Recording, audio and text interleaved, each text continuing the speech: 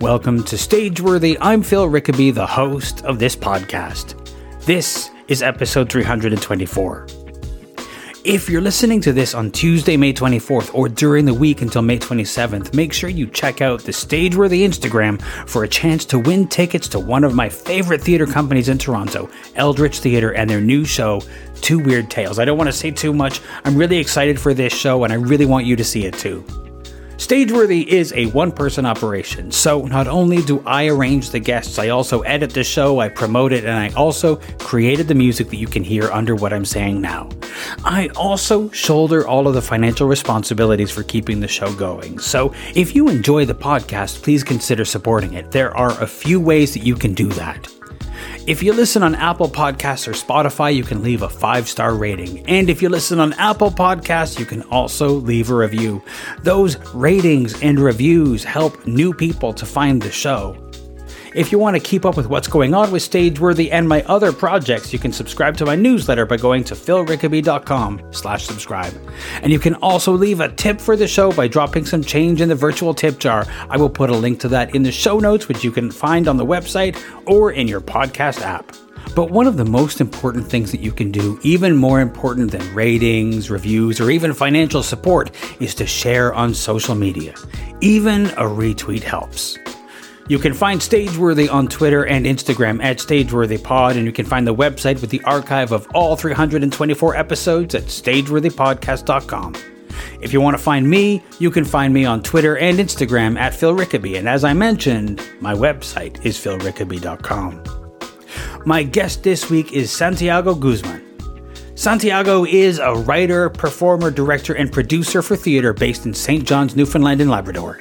He is also the artistic director of Todos Productions, an organization that seeks to promote, produce, and support work of underrepresented artists in Newfoundland and Labrador. Here's our conversation.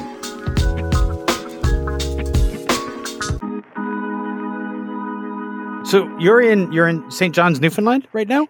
That's correct. Wow. Yeah, this is home. Are you still winter there?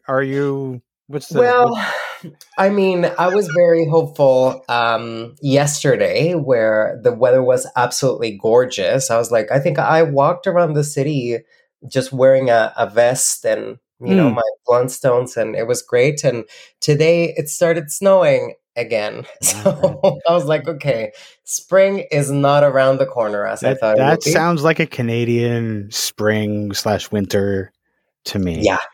What is it? We call it false spring, the spring of our discontent, the fool's spring. There's all kinds of levels of spring before we actually get to the real thing. I mean, as somebody who grew up in Mexico, what's your winter experience been?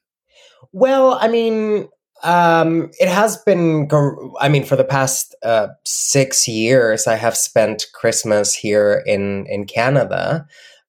So like that, I feel like I guess I hold on to these like memories of like, oh, you remember that time with the posada and piñata, and, like all of these like traditional Mexican things that I grew up doing, or eating, or anyway, so I think that Christmas time or like the holidays, winter really in Mexico has always been cold. Well, that's what I thought. When I was in Mexico, I really thought that those Christmases were very cold. Like we would wear our thickest jackets. And then when I moved here, I was like, okay, yeah, that's not it. Yeah.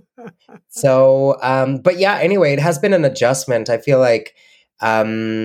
Obviously, the snow, like you have to talk about the snow if you're talking to an immigrant. Of course. I think they're very, very different feelings about it. I love seeing it snow, like, but I don't love being outside in the snow. If that makes any sense. So I feel like, especially, from all the places that I could have moved, I moved to Newfoundland and Labrador, which is, one of the coldest provinces in the country. But I don't regret it. And I guess it's just because the people here are really, really warm. So they keep me warm here. You are not you are not alone in the idea of it's really nice to look at this snow. It's best from indoors, unless you're one of those strange people who really enjoys winter sports. But like I feel like I usually don't practice any like winter outdoors anything, just because I guess I didn't grow up doing them or practicing them, so I had zero interest. But it's usually my friends that are like either local or that are so into it that I just let myself try those things and see what happens. And sometimes I do enjoy them. So anyway, that's interesting. That's good. I mean, it's good to try them. It's good to try them. My problem with most of them is that I don't enjoy the cold. And so you kind of have to enjoy a face full of snow now and then for a lot of the winter sports. And I just don't. Yeah. Yeah. No, when I am like out in the cold and I feel like my face freeze, and I feel like sometimes I say, oh, this is what having Botox feels like. And I'm like, maybe I should consider, but then I'm like, no, Santiago, you're just cold. It's just cold. It's just cold. As a writer and performer and director, is that something that you did in Mexico? What is the story of deciding to move from Mexico to Newfoundland? Well, I moved here 7 years ago because I wanted to pursue an acting career. I thought that was just like the case in Mexico, where like the arts were just thought as these like careers that people would do for a hobby, or like that there was not a lot of like seriousness around it. That's what I thought when I was in Mexico. So I was actually going to pursue a career in communications in Mexico, because I was so afraid of, all of these things that people always say about like, how are you going to live from theater? How are you going to do this? How are you going to build a family and blah, blah, blah, blah, blah. So I wanted to pursue communications while also pursuing acting, because I thought that I would have like a backup plan. And I say that in quotation marks, obviously. But then I went to, I already had my life planned. I had everything set up for me to stay in Mexico and get my communications degree and all of these things. And then I went to the open house at the university, where I asked, so, like, I'm so passionate about theater. Is there a way that your degree would, intersect with theater? And the one of the teachers there looked at me and said, Santiago, this is a business school. We are here to do business. If you want to pursue theater, go to London, go to New York, go somewhere else, but not here. And then that moment, I was like, at first I was distraught because I had my life planned out. And then that was an opportunity for me. I think that my dad, who, fun fact, he's an industrial chemical engineer. So when I told him that I wanted to pursue the arts, he almost, wanted me to take his last name out of my name. But then, he actually got to understand my passion and that I was actually not that bad at it. So he was very supportive. He has always been. I'm really grateful for that. And so he said to me, well, why don't you actually listen to this person and find something else? Now, my dad never thought that I would move to Newfoundland and Labrador. Mm-hmm. He thought, that I would maybe stay in Mexico or move to Mexico City or to a bigger city, Guadalajara, Monterrey, I don't know. And but then it just happened. I started looking at universities elsewhere outside of Mexico, just, dreaming, because again, moving to another country was always like a dream, but something that is like so far away from actually happening. At least that's what I thought. And then I was considering moving to Ontario, to Toronto specifically, and pursue a career there. And then, I looked at the tuition there and I was like, okay, yeah, this is not going to happen. And my dad said to me, Santiago, I love you and I want to support you, but we cannot afford this. I was like, you know what? Fair enough. That's okay. And I was like, well, that's it. No, I'm definitely staying in Mexico. When then I went to a college fair in Mexico City, where all of these universities from across the country had a little booth. And there was only one. The university here at Newfoundland and Labrador had the only university in this province, had a BFA in acting. And I was like, okay. And the other universities were offering like theater, like workshops or summer, camps or whatever. But I really wanted to look for like a BFA at the time because first of all, because I didn't understand the difference between the college and the university format. And I just thought that the university format would also make my parents feel comfortable and, feel that I was actually pursuing a career. And yeah, so I applied to the university. Also, Phil, if I'm being completely honest, I was really afraid of rejection. I was really afraid of dealing with being rejected. I did consider applying to the National Theatre School in Mexico City, but I felt that I didn't want to deal with that rejection. There was always, I guess it happens to all of us, that we have a little voice in our head saying you're not good enough, you're not worth it. And that I didn't want to deal with that. And so the way that worked out for me to apply to come here, I only had to do a self-tape. And at the time, like that's 7 years ago where oh my God, it was it was a show in itself. But like doing a self-tape 7 years ago was completely different. But I thought to myself, well, if I only have to do a self-tape and I don't know them, they don't know me, if I get rejected, it will be easier for me to deal with that rejection. For some reason, I thought that would be the case. And well, lucky for me, because I didn't have any like plan B or anything, I only applied to this university and I got in. Now, it wasn't until I was in my second year of university that it actually clicked. I was like, Santiago, what have you done? What did you do? Because I have, when I was in Mexico, I've mainly focused on acting. That was my priority. And that was the thing that I was excited about. I had directed like one play, but I was really, really drawn to acting. And at the time, I was obviously, I thought I was bilingual. And by what I mean was that I was able to communicate in English properly and engage in a conversation, but I was not actually bilingual. And it wasn't until I was here that I realized, I was like, Santiago, like, how do you think that you're going to do a career in your second language that it actually requires you to speak? Like, how are you going to do that? Like, and the thing was that to me, the most interesting thing about my career or the degree that I was pursuing at the time was figuring out how to perform in my second language, which was something that nobody taught me how to do, not even my professors. And actually, they didn't know what to do with me because, that is a very different experience when you were not born speaking a language and then you are acting in said language. So I had to develop my own system for it. Can I ask you, like, so many things I want to ask about. First of all, that teacher who told you that we teach business here, what a favor that person did for you.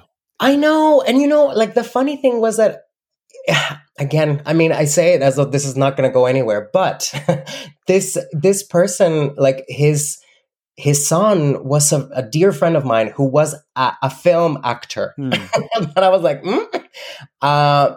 And I thought, I was like, I just don't understand why you're pushing me away. Like if your own son is pursuing a very similar career. Now, I think that his son actually stayed in Mexico, and I think now he's a film director, I think. But anyway, yeah, in the end, I do. And sometimes I wonder if I should just send him a letter and say, thank you so much. Like that was the best thing you could have ever done to me. Well, because it's interesting, because it immediately told you this is not the place for you.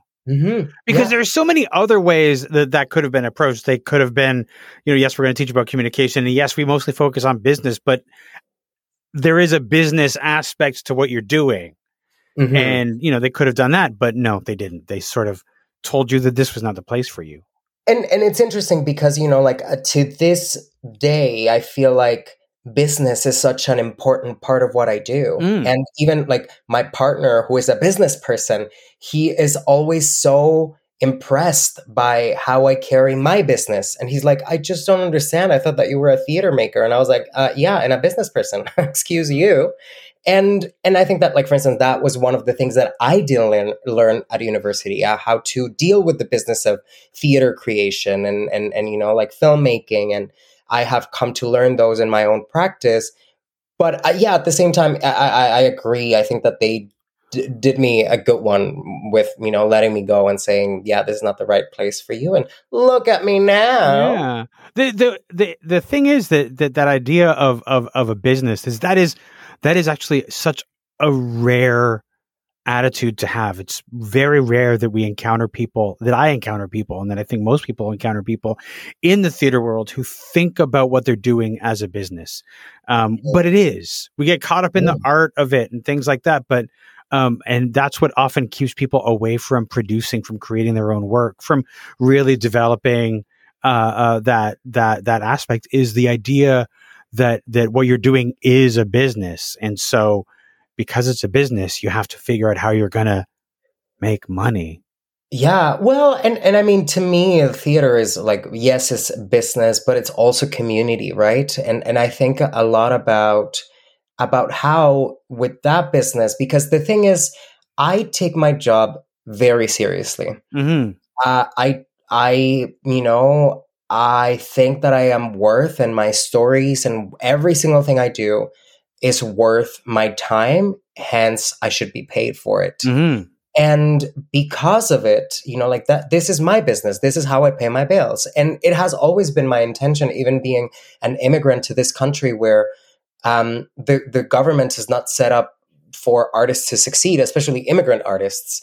So I think that I find that really interesting when, you know, like at least on my legal journey in this country, where I haven't been able to really, you know, like to fully develop my artistry because of those legalities. But at the end of the day, I'm like, well, I do make money from my work, and I should be making money from my work. So how can I do that? But not only how can I do that for me, but also how can I do that for the people working around me, working with me, collaborating with me, because we are all worthy of that. And it is important to me in the way that I work that is acknowledged first and foremost. But also I think about the impact. I mean, theater is like, I think, is the love of my life. And I just think I have so much love and respect for it. And I also think a lot about the impact of theater, not only, you know, to my life, but also to others. And how do we use this vehicle for storytelling and building relationships and community that is also so ingrained in what I do. One thing that sort of I'm leading away from what you were saying about how, because of the fact that you're an immigrant to this country, that you haven't really been able to to use some of the resources of grants and things like that. I'm curious, as somebody who has looked at what they're doing as a business, but hasn't been able to sort of like lean on the granting system. Do you, and this is like this, I don't know, might be controversial. Do you think that as Canadian artists, we rely too much on the grants? Oof. That is a good question. I mean, yes, I think that there is, if I'm being completely honest, I think that without those grants, a lot of artists wouldn't be able to, you know, to perhaps try and grow and learn from this thing that we call theater making. So indeed, I think that is definitely a positive thing. Now, let me tell you something. When I was in Mexico, because of the lack of the support from the government, theater was not seen as something professional, you know, like at least here. And now this is my perspective when I was 18, you know, like years ago. So at the time, I never actually considered theater being a career because of that, because there were not a lot of support by the government. Here, I am always amazed by how much support the government gives to artists. And I think that that is something outstanding. Yeah, I think that at the end of the day, we may be relying a lot on those grants. But without that support, we wouldn't be able to thrive, to grow, to fail, to learn. So I think that that is something really great about the granting system. Now, of course, for me personally, as an immigrant who for the longest time did not have access to any of the funding opportunities available, it was tricky because then I had to convince a larger organization or an institution that I was worthy. I had to convince them that my stories were interesting or that they would sell, you know. I mean, I actually luckily I never got to that point of like talking about, you know, like my show will sell, so that's why you should get me. But you know, like I think that there was something about the lack of agency in me saying, this is the show that I want to do because I want to, and not because I feel like I am fitting in someone else's mandate. So now I have managed to build a career even with those limitations, because again, I'm very passionate about this, and I guess with my own learning of like how to navigate the system, I have also been able to support others around me that are also, you know, maybe considering theater as an option for a career. Yeah. One of the other things that you mentioned right before we started talking about that is the idea of how you came up with your own method for acting in a language that was not native to you. How did you develop that, and what did that look like? Have you ever heard of this fella named Shakespeare? Yes, yeah. Heard of him. Well, when I moved, and one of the reasons why I also moved to an English-speaking country was because I knew that going into you know, whatever acting career I wanted to pursue, Shakespeare was going to come up. And at the time, I thought that, you know, like Shakespeare. Well, as I said, my English, or my understanding of the English language, was pretty decent. So I thought to myself, well, we will obviously going to talk about the Greek theater. I don't speak Greek, but I do speak English. So what if I actually study how, you know, Shakespeare is supposed to be performed in its original language? So that was one of the catalysts as well for me to find an English-speaking country to study. Now, when I moved here, I wasn't taught how to perform Shakespeare, even though they were asking me to present Shakespeare monologues. At school, they didn't teach me until I was in my third year of university. So it was kind of late in the game, right? But I was still very eager and still very intimidated when I got to my third year of university and had to deal with Shakespeare. And what was so amazing to me was that I remember when we were in our third year, Jeanette Lamberborn-Maury was my Shakespeare teacher, who, I mean, who else than Jeanette Lamberborn-Maury to teach you how to perform Shakespeare? So she was the one who taught me. And I remember, you know, when we were talking about the process and, you know, like tackling like heightened language and all of these like methods that we learned, I realized that my process was very similar to what the thing that I was already doing with the other monologues that I was performing, even, you know, like whatever thing I was performing in English. So I realized, I was like, oh my God, like this is exactly the same thing that I already do. And I remember my classmates saying, oh my God, this is a lot of work. This is so hard. And I literally remember turning to them and saying, yeah, welcome to my world. This is what I do. And the thing was that Shakespeare, and the reason why I love Shakespeare, I also have some issues with Shakespeare, but I do love Shakespeare because it's the only time for me as an English as a second language performer, I feel like I am playing on even ground with fellow performers whose tongue is English, because we all have to go through the same process. This is basically our extra language. It would be my third language for me, might be a second language for someone else. So I remember like the joy of being finally in a place where we were all on the same boat in terms of language, obviously. And that was very exciting. So without knowing, I had already developed a system that then was reinforced to me through Shakespeare. I was like, oh my gosh, this is awfully familiar. It's fascinating because anytime that I've performed Shakespeare, and it is you mentioning this sort of reminds me of the fact that when we're doing Shakespeare, the first thing we do is we spend a day or more going through the script, making sure we all understand what the words mean. Mm-hmm. And it's only in really Shakespeare. I mean, other classical texts as well that will do that. But for the most part, since Shakespeare is ubiquitous and probably one of the most, at least in Canada and in England, one of the more common classical texts, is we all sit down and we have to figure out, do we all agree on what these words mean?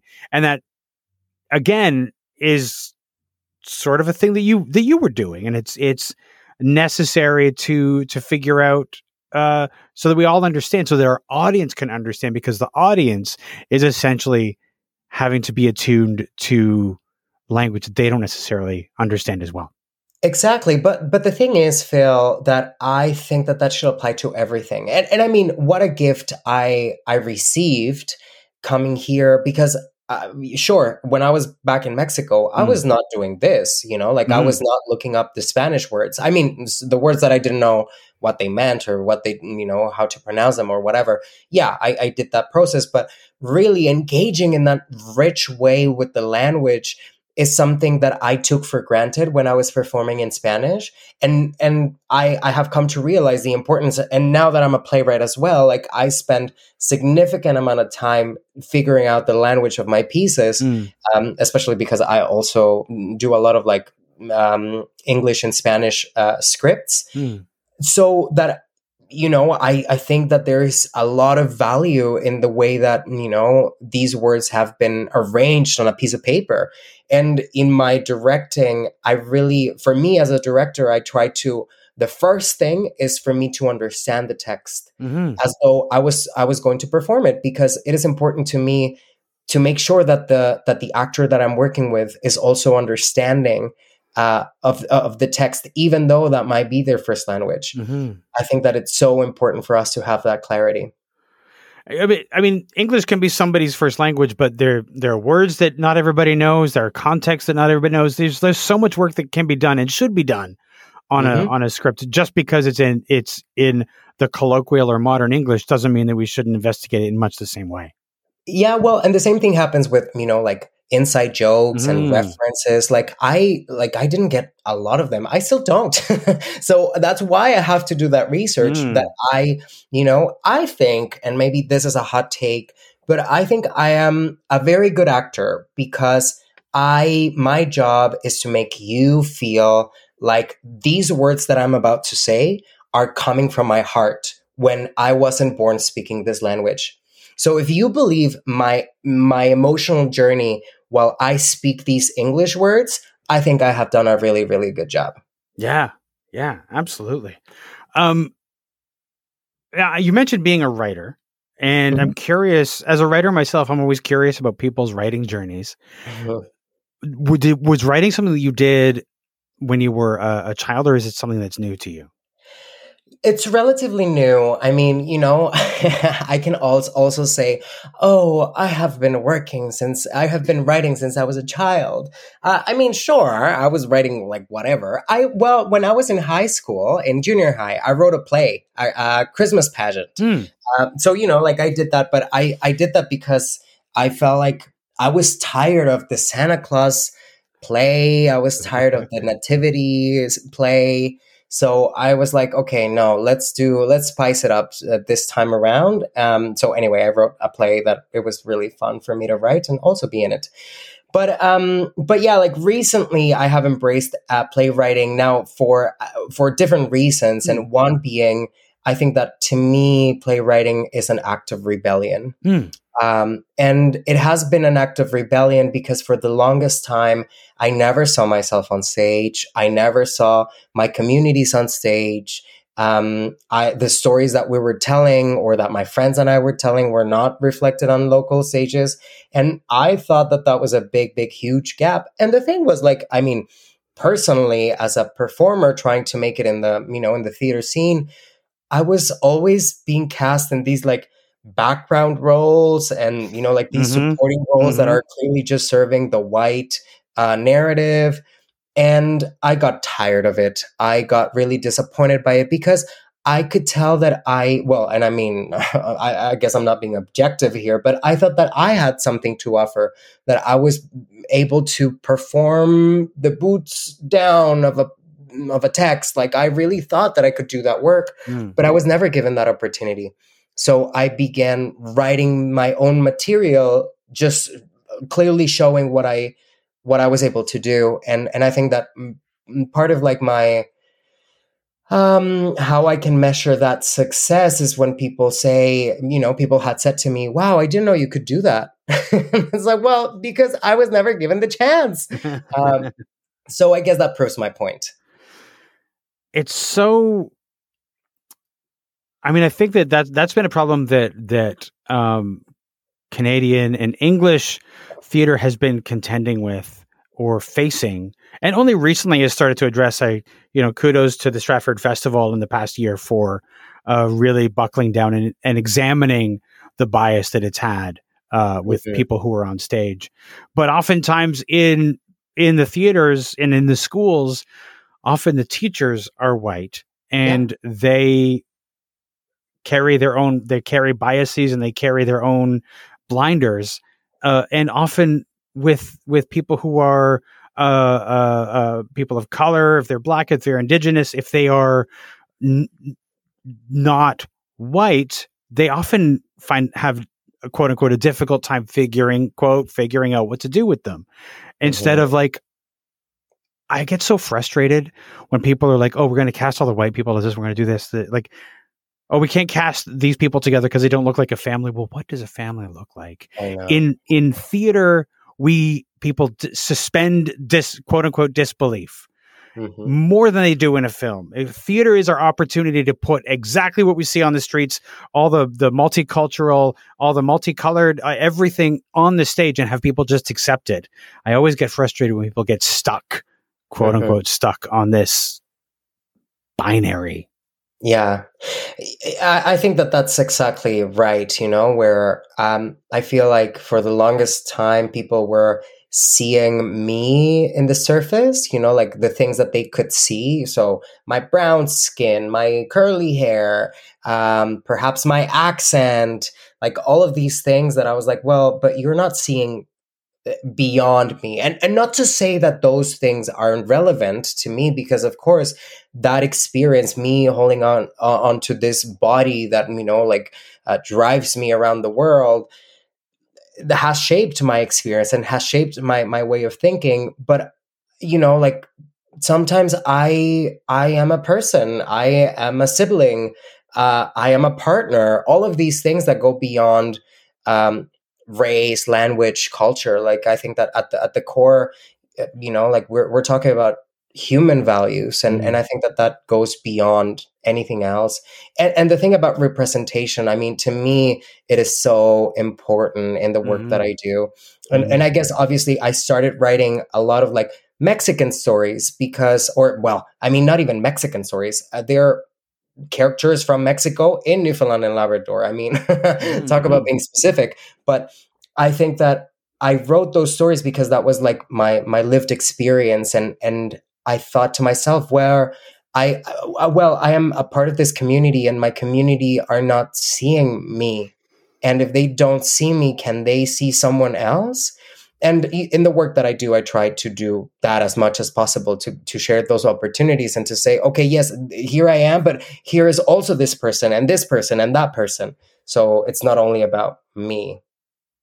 One of the things I think about representation and how important it is when we don't have diverse representation on our stages, we are essentially telling our audience that what is on the stage is what we are and who we welcome.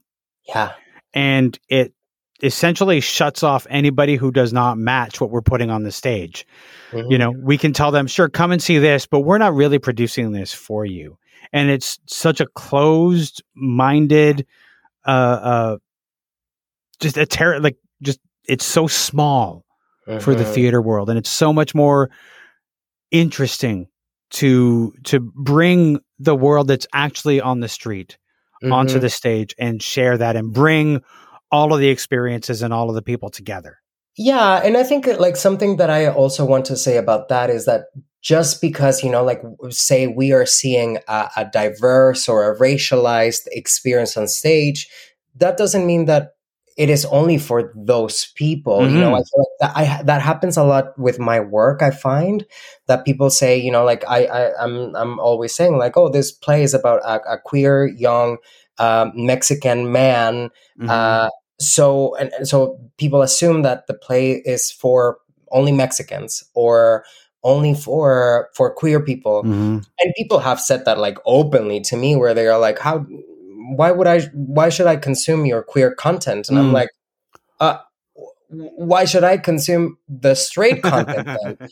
That I am forced to consume. So I think that yes, absolutely, it's this thing about representation and how important it is to say you have a space here. But also the thing that I would ask back is to the audiences and say, but are you also making space for these stories that are not only yours? Because I feel like that's also lacking. Yes. Absolutely. It's kind of, we saw this sort of thing recently with some people's reactions to the Pixar film Turning Red.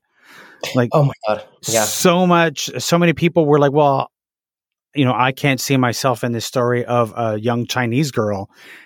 And it's such a beautiful story that if people would just sort of sit and watch it without, I don't know, being stupid. There's so much they would get out of it.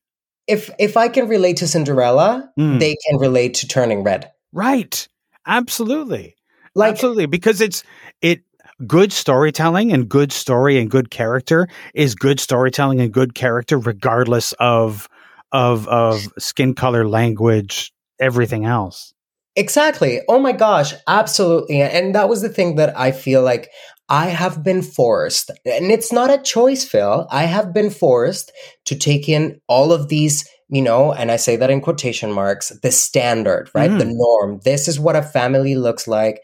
This is what the love interest looks like. So I have been forced to embrace it and accept it. Why can't we just open up our understanding of what does that mean? What does that look like? And we focus on the core value. And that's the thing that I have always been attracted to is like, okay, this story is about love. This story is about, motherhood. This story is about friendship. Because at the end of the day, that's what I care about. Yes, of course, I see it. I see the story from the perspective of who tells it, and probably, like their lived experience will shape the way that the storytelling unfolds. But let's look at the core value because, spoiler alert, we are all human beings. Spoilers, indeed.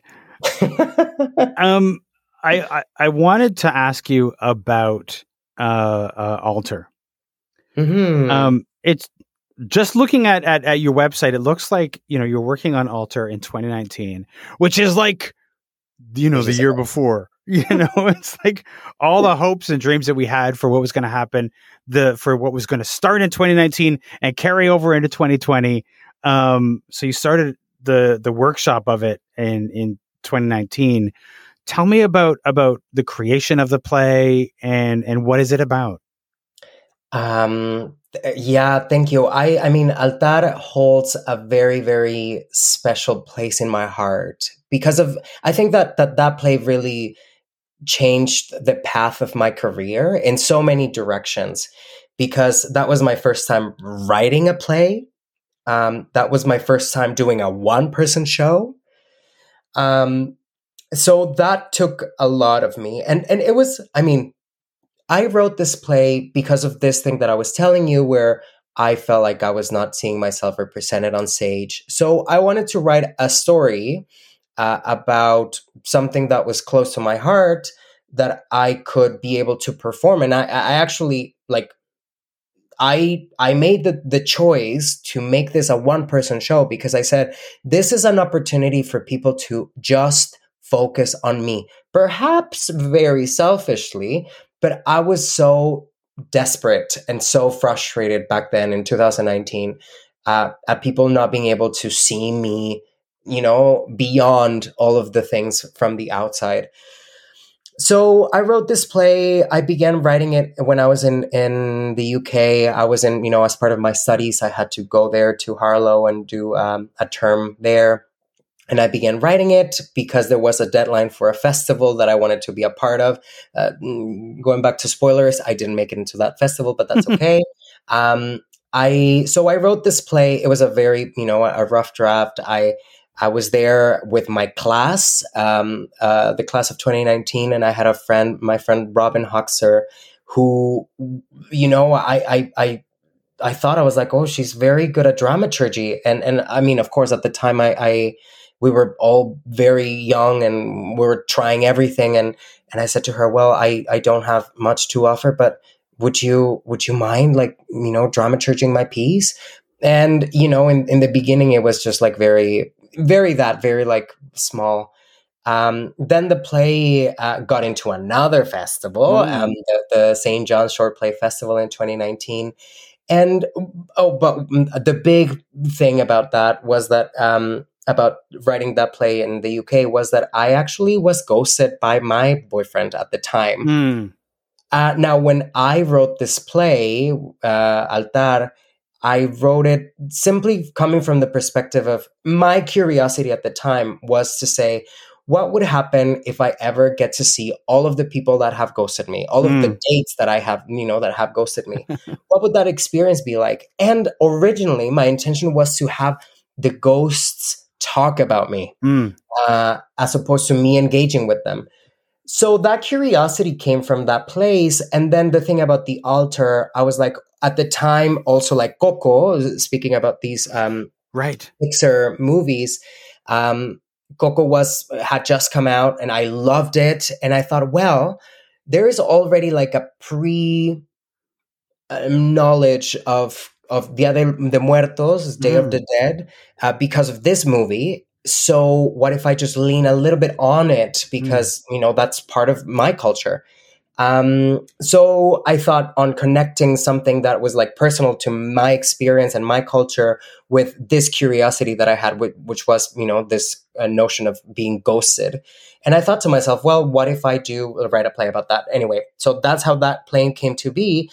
But at the same time, when I was in the UK, my boyfriend was ghosting me at the same time, but I didn't know it. Oh. It wasn't until I came back to Canada that I was like, did I just write? Yeah, that's my life. So that was such a hard, because then obviously when I got here, my boyfriend at the time was gone. And then I had to finish this play. So it was a very, like a difficult process, just like trying to deal with that. I mean, I took a lot of care to, for myself and my process to really just like focus on the story without it being too personal in a way that it would be harmful. And then at the time, I was really good friends with Megan Greeley. We had just finished doing a show, a tour across the province. And then I told her about my experience. And yeah, she was very intrigued. So then I went to Montreal to visit her after our tour. And I went there to finish my second draft of this play. And then I thought to myself, well, like she would be perfect to dramaturge with her experience as a playwright. And I also thought to myself, well, she should also direct it. As I said, like part of like my journey in the community and in my practice has always been to make space for other people, even, in my projects. So I thought that she would be a perfect director, but she just needed an opportunity. So that's why she for that reason and more, like she's just like very gifted artist. I invited her to direct it and she continued with the dramaturgy then. And then we presented the show and it was, I mean, Phil, I thought I was going to get a GG. I was like, oh my God, where was all of this? Like this play is the play that everyone was looking for Why did I kept it from all of you, my fans? Now, did I mention that that was the very first play that I wrote? Um, so probably it was not that great. And actually, it was not great. It was good in terms of like, it gave me some sense of direction. But of course, I think what happened after that was that I reached out to the Research Center for the Arts Theater Company and told them, hey, would you like to produce my play? And they were like, let's talk about it. So we had a really good conversation about the possibilities. One of the things that have always been really important to me about this play is this, like the impact of representation. I think that my work, again, focuses on really opening space for the concept of what a Newfoundland and Labrador, piece, theater, or, play, script looks like.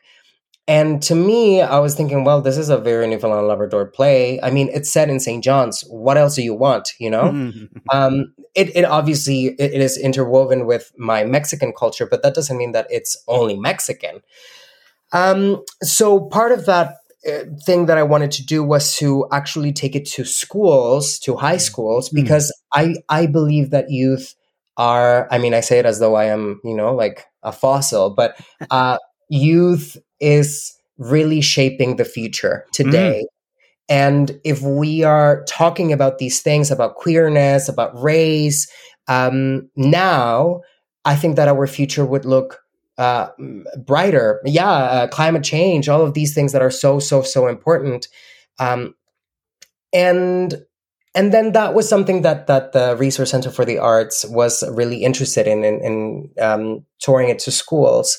So then they decided to engage me in the development of like a longer piece aimed to schools, to high schools. But that was back in 2020. I was actually in Toronto. I was teaching at Georgetown Theatre School with Jeanette, actually. And I was at the gym at the Y. I was working out. I was having a meeting, about like next steps with the Research Center for the Arts. It was so exciting. And then, who came around the corner. And we were supposed to actually premiere the show in 2020. Right. So it was just like very disheartening because we were like, oh my God, okay. So 2020 didn't happen. But the great thing was that the Research Center for the Arts said, well, maybe we can continue developing the script because that needs to happen anyway. And I was like, great. So we had like a week-long workshop in the fall. And that was my first time, like, I think like a year in between from me from like performing it to reading that draft again. And that's when I found out that the play was not as great as I thought it was. It was, like a year of me like learning more about playwriting. I was dabbing more into dramaturgy as well. So I was like, okay. So I found a lot of loopholes, a lot of things, like also like poor writing, period. That I think that the play took a leap forward. And then in the spring of 2020, we were going to do the show and then the tour. And we had another wave of COVID. So we had to cancel. And we decided at the time, we said, well, maybe let's just wait for 2022 this year. But luckily, we were looking at doing a production of this show in the fall of 2021, which felt unreal. And at the time I said, well, I'm not going to believe it until I see it. But what we decided was to stagger the main stage production and the tour.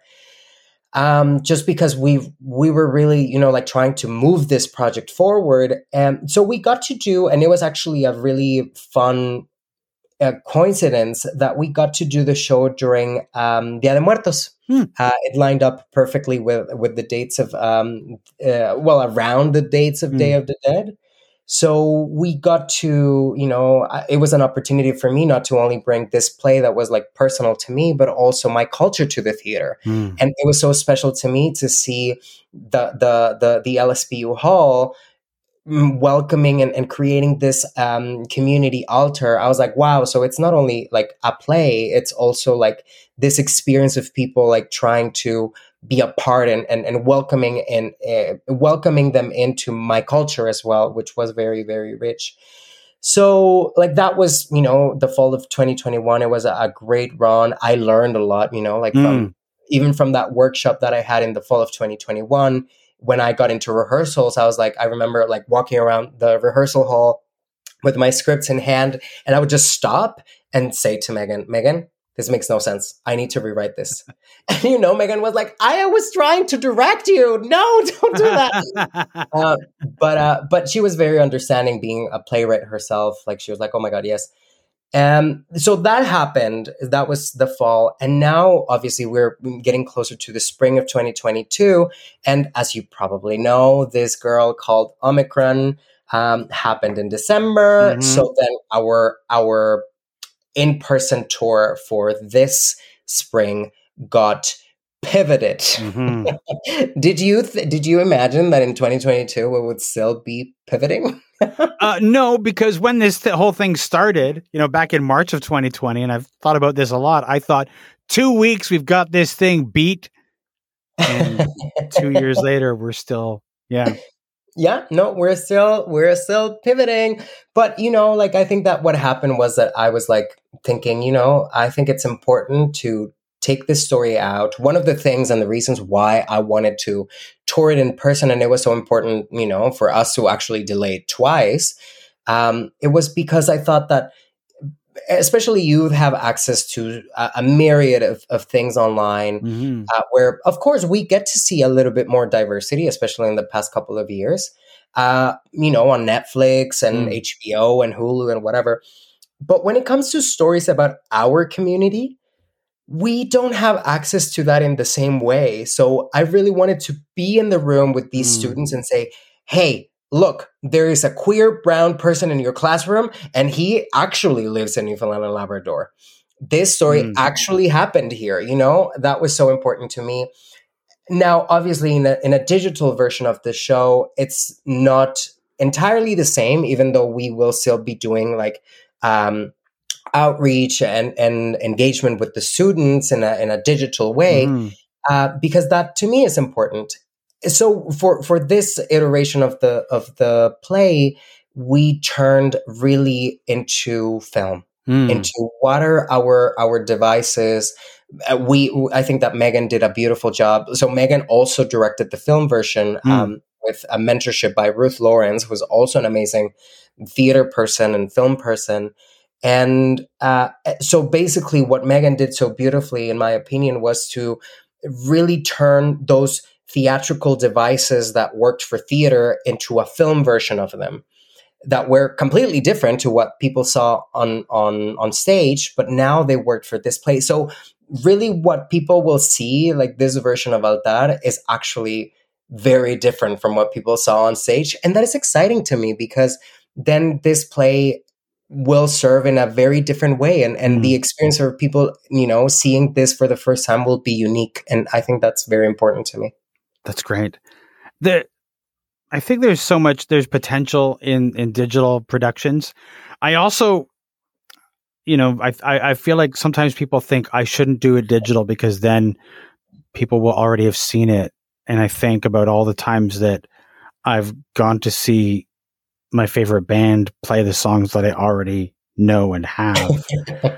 And I think that if we would stop thinking about digital as an impediment to live performance, but maybe an augment, that people will still go see people love to see their favorite comedian do the bits they already know. People like to see the bands play the songs they know.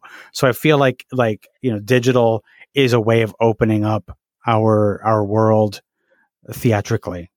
Totally. It's this thing about impact, which I find really exciting, because, perhaps in person I could have done 10 runs of this show, but now with a digital option, I can actually do, people can see it more. And I can also reach to people in Labrador that I have never been to Labrador. Right. And I mean, part of this tour was to go to Labrador, but at least I can make sure that, the weather won't be a problem, because then the students will have access to this story. And yeah, so I agree with you. That's great.